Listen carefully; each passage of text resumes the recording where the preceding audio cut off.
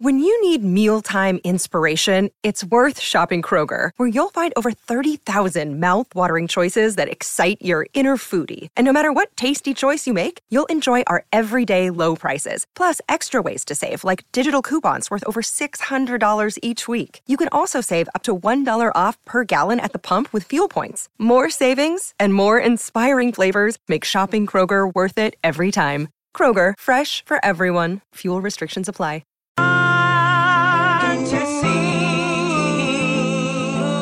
the hang-ups we have today, that we need to fight for liberty. Lift yourself up on your feet. Lift yourself up on your feet.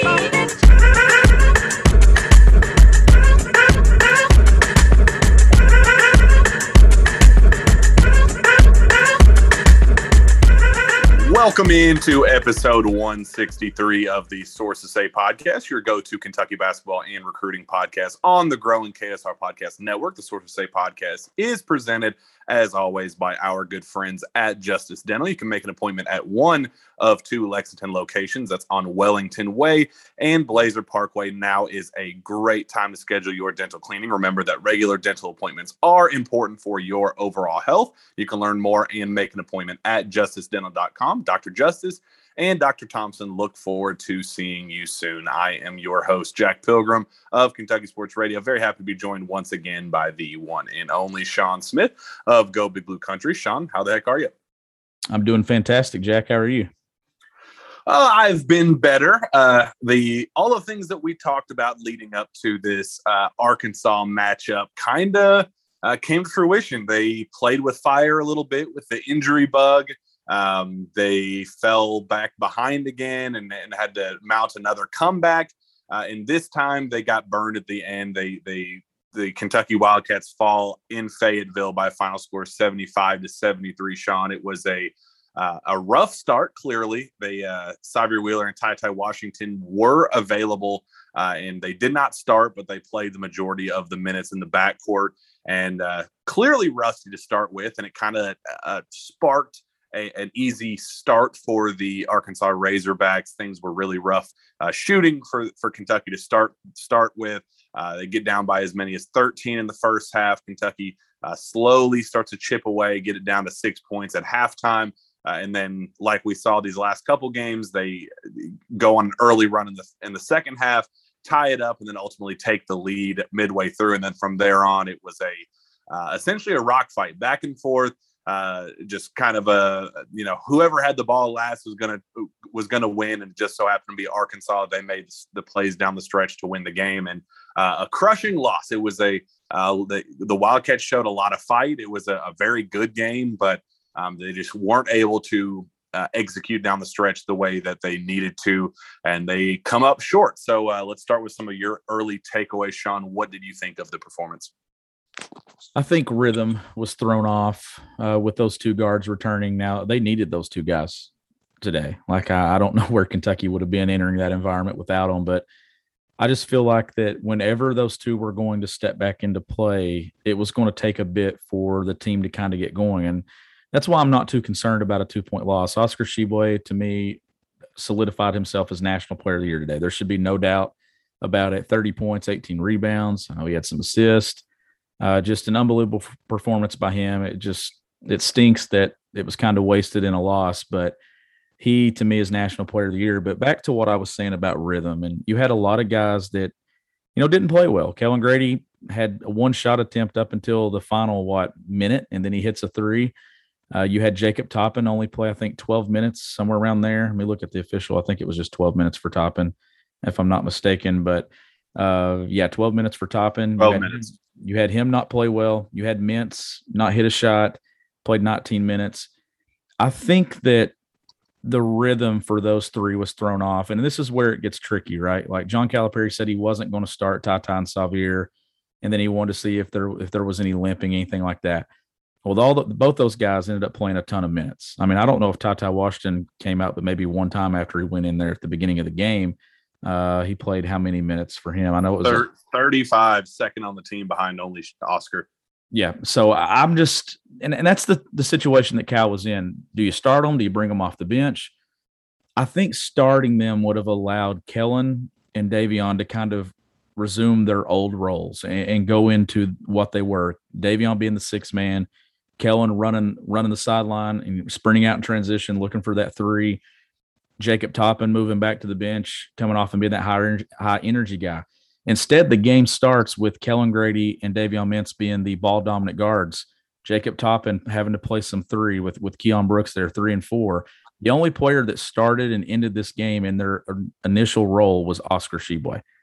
And I think that had something to do with some of the chemistry and maybe guys being in a funk, Kellen Grady not finding a shot. They played they got used to being ball dominant guards against LSU and Alabama. They start the game as that today and then get pushed off the ball. Jacob Toppin back to the bench instead of playing alongside Keon. It was kind of an in and out thing. I just think that the rhythm was off, and that's why you saw that start go 15-2, 17-4, whatever it was at the beginning of the game. I think that kind of threw off the rhythm, and it took Kentucky a bit to get going, but that run at the beginning was just too much to overcome in the end. Even though Kentucky took the lead, that run was the difference in the game. Yeah, and you bring up Kellen Grady, and that was kind of one of the biggest difference makers in the game. He didn't take a shot, I believe. So he takes one early in the first half, but then he doesn't take another one until I believe that 2:40-ish mark in the second half. Whatever it was, but Cal basically ripped him a new one in the post game, said he was lazy. He was basically ball watching. He would let the ball go inside to Oscar Tshiebwe and just stand on the perimeter and wait for the ball to come to him. It never came to him. So he just didn't think he had to do anything. And he said, in go figure, that last the one shot that he took and made, I believe he ran baseline to baseline, got open and got an easy catch and shoot look.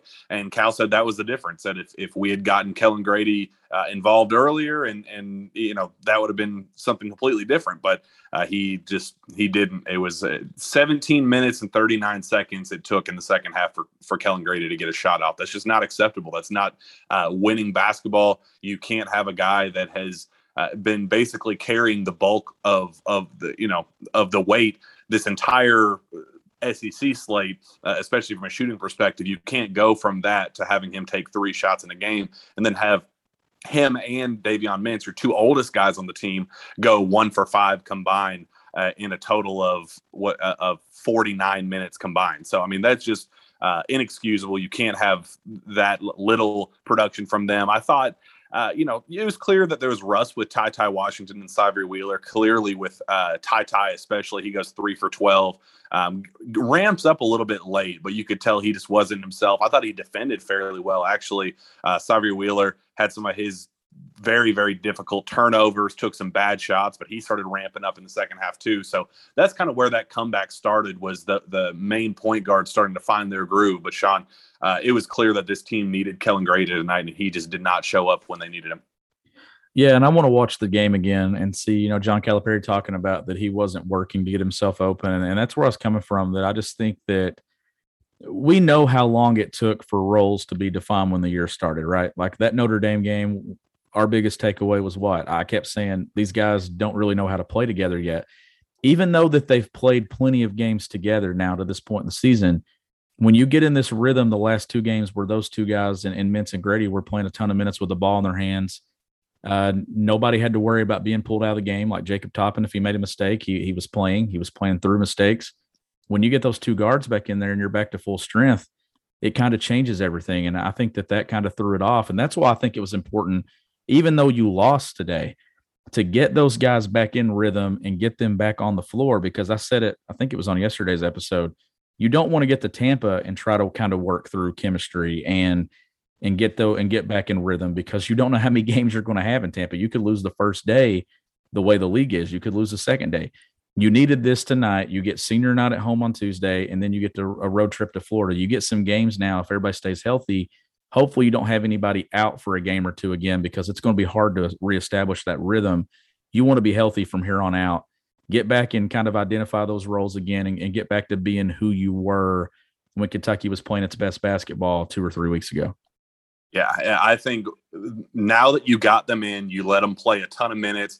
I think now that the SEC standings are what they are, and we're going to end the show with that because that's kind of a big, a lot of movement happened tonight during the game, after the game. So we'll definitely need to talk about that. But having those two come in now, that playing as much as they did, you need them to not play 35, 40 minutes a game against the Ole Miss and at Florida. You just don't. You need to be able to make sure they get their rhythm, make sure they, find their footing back in the lineup, make sure that chemistry gets back to what it was. But I got to admit, Sean, every time you saw Ty Washington come up grimacing or Xavier Wheeler goes down and holds his wrist, I got to admit, I was like, man, this feels so stupid. Like, why are we even doing this? If they're not going to be full strength, why even risk putting them in? Because that's kind of goes exactly against what Cal said earlier. I know in the post game or the pregame radio show, he said, yeah, if they limp or show any sign of pain, I'm pulling them out. Well, how'd that work out? He kept them in through that pain. So it's just really frustrating knowing it's like what we said before. It was a win-win situation these last two games because you were able to get them closer to full strength and you were winning the games. But in this case, you let them play, they come back, they struggle, they have clearly a ton of rust, and then you lose the game anyway. So it's kind of if you're going to lose the game, why even risk it? But there is the other side of it that you got to get them going back in. You got to reincorporate them in the offense. And at the end of the day, chemistry is the thing that matters just as much as the being at full strength, full health. So it's just kind of a damned if you do, damned if you don't situation. I understand that it's frustrating, but it was very not fun to seeing Xavier and Ty both come up either limping or grimacing based on kind of re-aggravating those injuries and come out with a loss. It was just one of those, man, if I could do it all over again, you almost, knowing if you were going to lose this game anyway, feel like you could have waited one more game and then reincorporate them against Ole Miss, a clearly easier opponent, and just kind of ease them in, let them play 15, 20 minutes and then get back in the groove of thing. It just felt like a complete flip of the script. Like what you said, talking about roles being reversed. Ty or Kellen and Davion were what they were for the last two games, and you completely go back to square one a game later. Just felt like it really threw everything out of whack and didn't really amount to much at the end of the day. No, and I think it's going to be okay. I think those guys, Xavier and Ty, they played better as the game went along. I mean, Xavier hit some big shots there in the second half and down the stretch. Ty, I thought, defended well for a few possessions there, and then he got loose in transition. He was going to throw down a dunk, and then you watch and see how he landed. He landed and seemed like he was okay. I'm okay with it as long as they came out of this one, it seems like, relatively healthy, get back to full strength this week and regroup. And then seeding wise, I've had a lot of people in DMs and replies asking me what it means. Well, right now Kentucky would be fourth in Tampa. If they win out, they're going to be third, because I would expect Arkansas. I think obviously Arkansas, Tennessee, one of them will lose next week. That would bump Kentucky up. As long as Kentucky wins out, they'd be the 3 seed in Tampa. I mean, there's still a shot at the 2, but a lot has to happen. Overall, though, the NCAA tournament, I still think Kentucky's on the 2 line. And Joe Lunardi said this yesterday. It's Kentucky, Auburn, Kansas, Baylor, and Purdue. I think were the 5 teams fighting for those final number 1 seeds. Well, Purdue lost today, Auburn lost today, Kentucky lost today, and one of Kansas or Baylor are going to lose tonight. So 4 of those 5 teams are going to lose. There's not going to be a ton of shakeup when it comes to seeding. Yeah. Like, you're still in a good position in where you are in the NCAA tournament. I don't think a 1 seed is completely out of the picture yet, but I think a 2 seed, they're still safe right there. Yeah, I think I went back and looked at the updated seedings and how things unfold.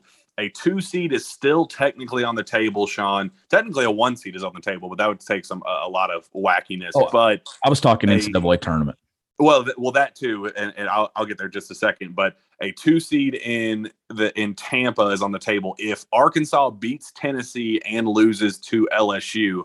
UK is back at the number 2, or if Tennessee loses versus Georgia, it would be a serious upset, but it's SEC play. It's late in the season. They're just coming off a big win against Auburn. It could be a trap game. You never know. And then they beat the Razorbacks. That would also put them up at number 2. And Sean, if you want to get really wacky, Kentucky could technically jump up to number 1 if Auburn loses to both Mississippi State and South Carolina. And then the scenarios we talked about before, Arkansas and Tennessee winning and losing one game apiece, that would clearly put them back up in that number 1 seed rank in Tampa. And that would obviously be great. But again, as you talked about, all that matters right now is the NCAA tournament, where things stand. It is great news that Purdue lost. It's great news that Auburn lost.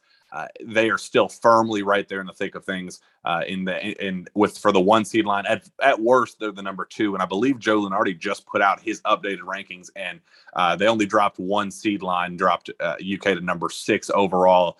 So that second 2 seed. So still right there in the thick of things. It's going to be a busy night with one of Kansas or Baylor losing, and that could shake things up as well. But Sean, definitely not pessimistic leaving this game. It was just a lot of frustration down the stretch. I think that last minute to 30-second range where Keon has the offensive turnover, the offensive foul.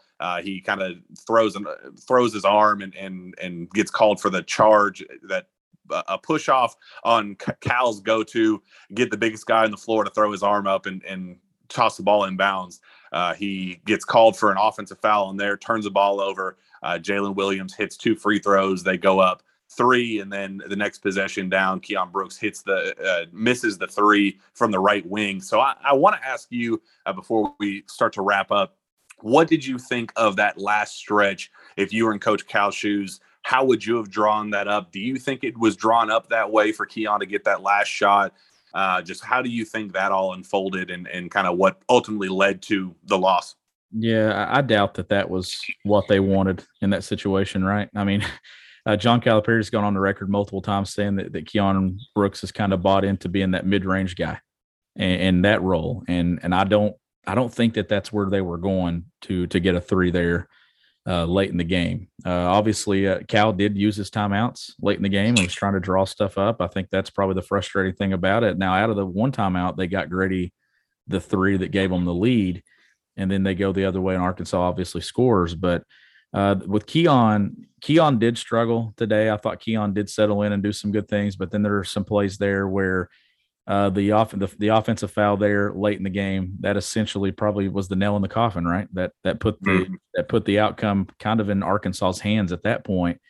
But there was a play too where he got an offensive rebound there in the second half. Kentucky's up 1 with about 8 minutes to go, and I thought he got fouled.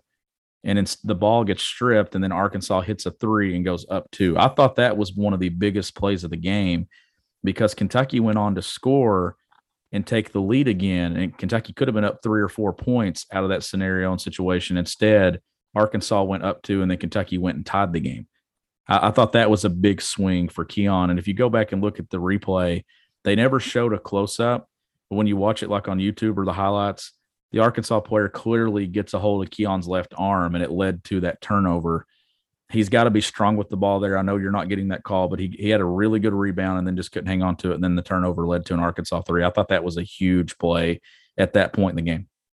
Yeah, and it sucks because, look, Keon has done a lot of good things. He did a lot of really good things in this game, too. I mean, he finished with 14 points, 7 of 13 shooting, 5 rebounds, 2 steals, 1 assist. He had a really, really solid game, a lot of transition buckets, a lot of momentum-changing buckets that really shut up that Bud Walton Arena crowd. And I do want to give him a ton of credit for that because, no, they would not have been in the game there at the end. They wouldn't have even been in position to win the game late if it weren't for Keon in that key stretch in the second half. So I absolutely want to give him credit where it's due. But Sean, again, it's a late game situation. We just saw it a game ago as LSU was mounting its comeback, the late game turnovers, and the frustrating. It just feels like he's way too old and way too advanced as a basketball player to be doing, kind of boneheaded things down like that down the stretch. And it was just one of those things that it's like, man, you wanted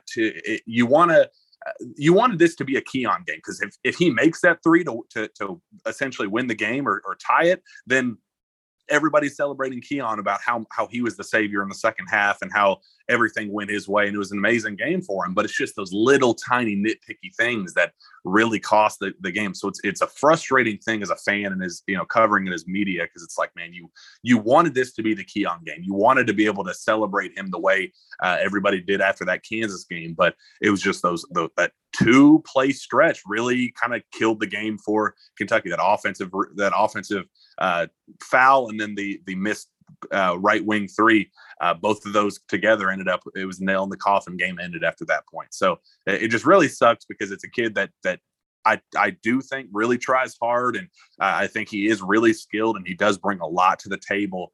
And I think coming off a couple of poor performances, I think he was my pregame MVP pick in our pregame show.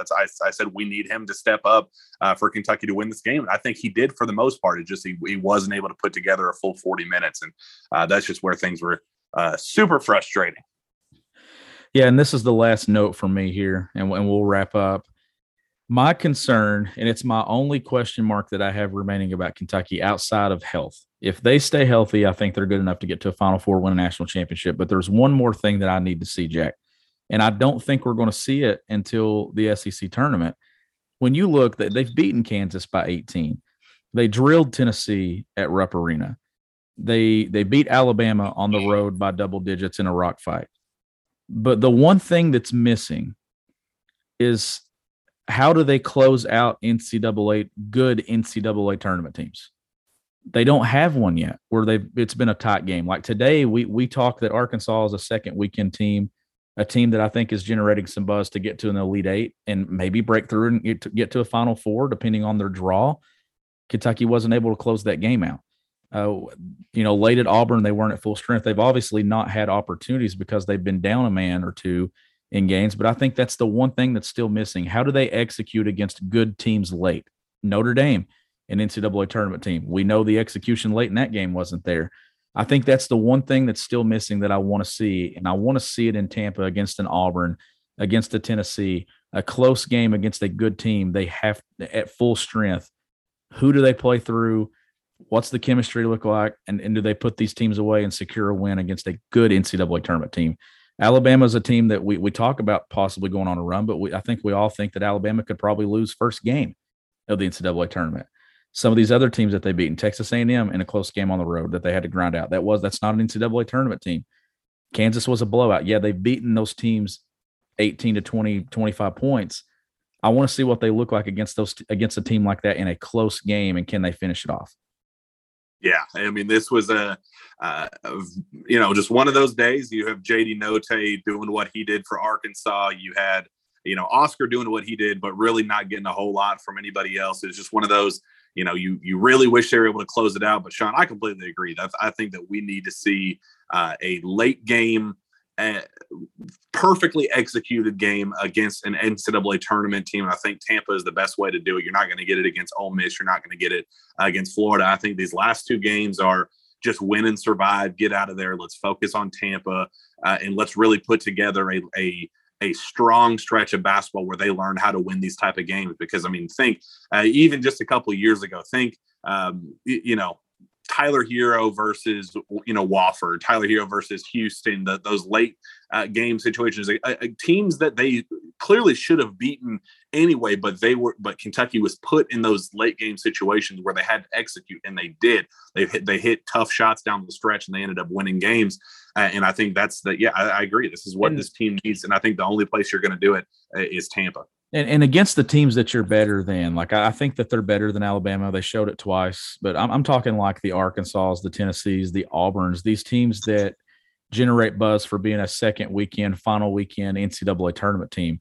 They're going to have to do it against someone of that caliber in the NCAA tournament. They're probably going to have to do it in a game where they're down 4 with 7 minutes to play, and they have to figure out a way to win against a good opponent. That's what I think Tampa is going to teach this team and present them opportunities to do. And that's why I think that just being at full strength, get to Tampa, you get those opportunities. I want to see close games in that SEC tournament. Kentucky doesn't need to go in there and beat anybody by 15 to 20. They need to go in there and grind out games late against good teams, different scenarios, situations, coming from behind, holding on to a lead against pressure. the SEC tournament, I know Cal is not a huge fan of having to win it and all this stuff. This is the year where I think it can prepare this team and help them a ton, especially with those late game situations against quality opponents.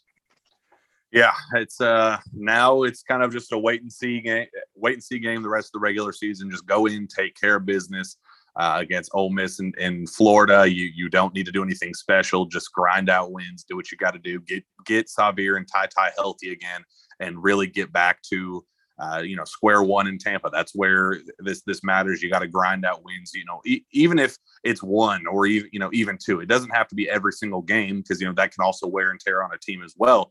You'd like to comfortably win that Friday matchup, and then if Saturday and Sunday are kind of rock fights, then so be it. I think that's definitely something that'll help them down the stretch. But Sean, life would have been a whole lot easier if they had gone down and won this game, and they had every chance in the world. It's just very frustrating to know that they had it right at the tip of their fingers, but were unable to execute down the stretch. And unfortunately, now you gotta wait for luck. You got to see what happens with that Arkansas-Tennessee game to close out the regular season. You got to see what Auburn does down the stretch. If they crumble, then maybe things get interesting as well. But you leave it up to chance now. Now you can stay at third in the SEC and be that 9 o'clock, 9:30 game on Friday night, and that's really a tough situation to be in the SEC tournament. So they were able to control their own destiny if they won this game, but they weren't able to do that. So now they have to wait for luck to kind of dictate things for them. Why am I just now seeing that an Arkansas fan mooned Oscar Tshiebwe at the free throw line? Did he make it? I don't know. It's on your all's website, so. Well, KentuckySportsRadio.com if you want to see the full moon. It feels like a full moon with how things ended in Fayetteville. Just very, very. You almost said proud Fayette of their Mall. Fayette Mall. Proud of their fight. They did a heck of a job grinding back down from 13, but wish they were able to execute down the stretch. And now we'll have to see. You have Ole Miss coming to town for senior night this week, and that's going to be a fun game, a great way to celebrate Kellen Grady and Davion Mintz for what they've done to this program. Really appreciative of everything they've done. And then another road trip to Gainesville to wrap up the regular season, Sean. And then from there, it's Tampa. All of our cars are going to be driving south for what hopes to be another exciting run in the SEC tournament, and then Selection Sunday 2 weeks from tomorrow. So goodness gracious, we are right there, ready to close out the season, Sean. Yeah, let's get to Tuesday, get another game under our belt, and let's have something different to talk about. I know the next couple of days will stink because it was a close loss, but Kentucky's fine. All their goals are in front of them. Nothing changes. It messes with the SEC standings right now, but right now I think honestly 1 through 4, it doesn't matter where those teams are seated. I think any of those 4 can win that league tournament here in a week and a half. Yeah, it'll be a fun time, and we're definitely looking forward to it. With that, let's get out of here with one final message from our friends at Prize Picks. The NBA season is well underway, and there isn't a better way to enjoy watching your favorite former Wildcats play than by playing daily fantasy with our friends at Prize Picks. Prize Picks is the simplest form of real money daily fantasy sports and just pits you against the numbers. Whether you're a fantasy sports nut or a casual basketball fan looking to add some excitement to the games, Prize Picks is the perfect game for you. You simply select 2 to 5 players and predict if they will go over or under their projection. Prize Picks gives you the chance to win 10 times your money for getting 4 or 5 predictions correct. Download the Prize Picks app or visit prizepicks.com and sign up using promo code Pilgrim to get an instant 100% bonus up to $100 on your first deposit. Don't forget, that's the Prize Picks app or prizepicks.com using promo code Pilgrim to claim your bonus today and take your viewing of your favorite former Kentucky stars to the next level. Sean, let's get the heck out of here. Where can fans find your work? You can find my work at gobigbluecountry.com, and you can follow me on Twitter at gbbcountry. You can find me on Twitter as well at Jack Pilgrim KSR. Reach out to me via email at jpilgrim@KentuckySportsRadio.com. With that, we'll be back next time for the Jam Packed Sources Say podcast. We will see you then.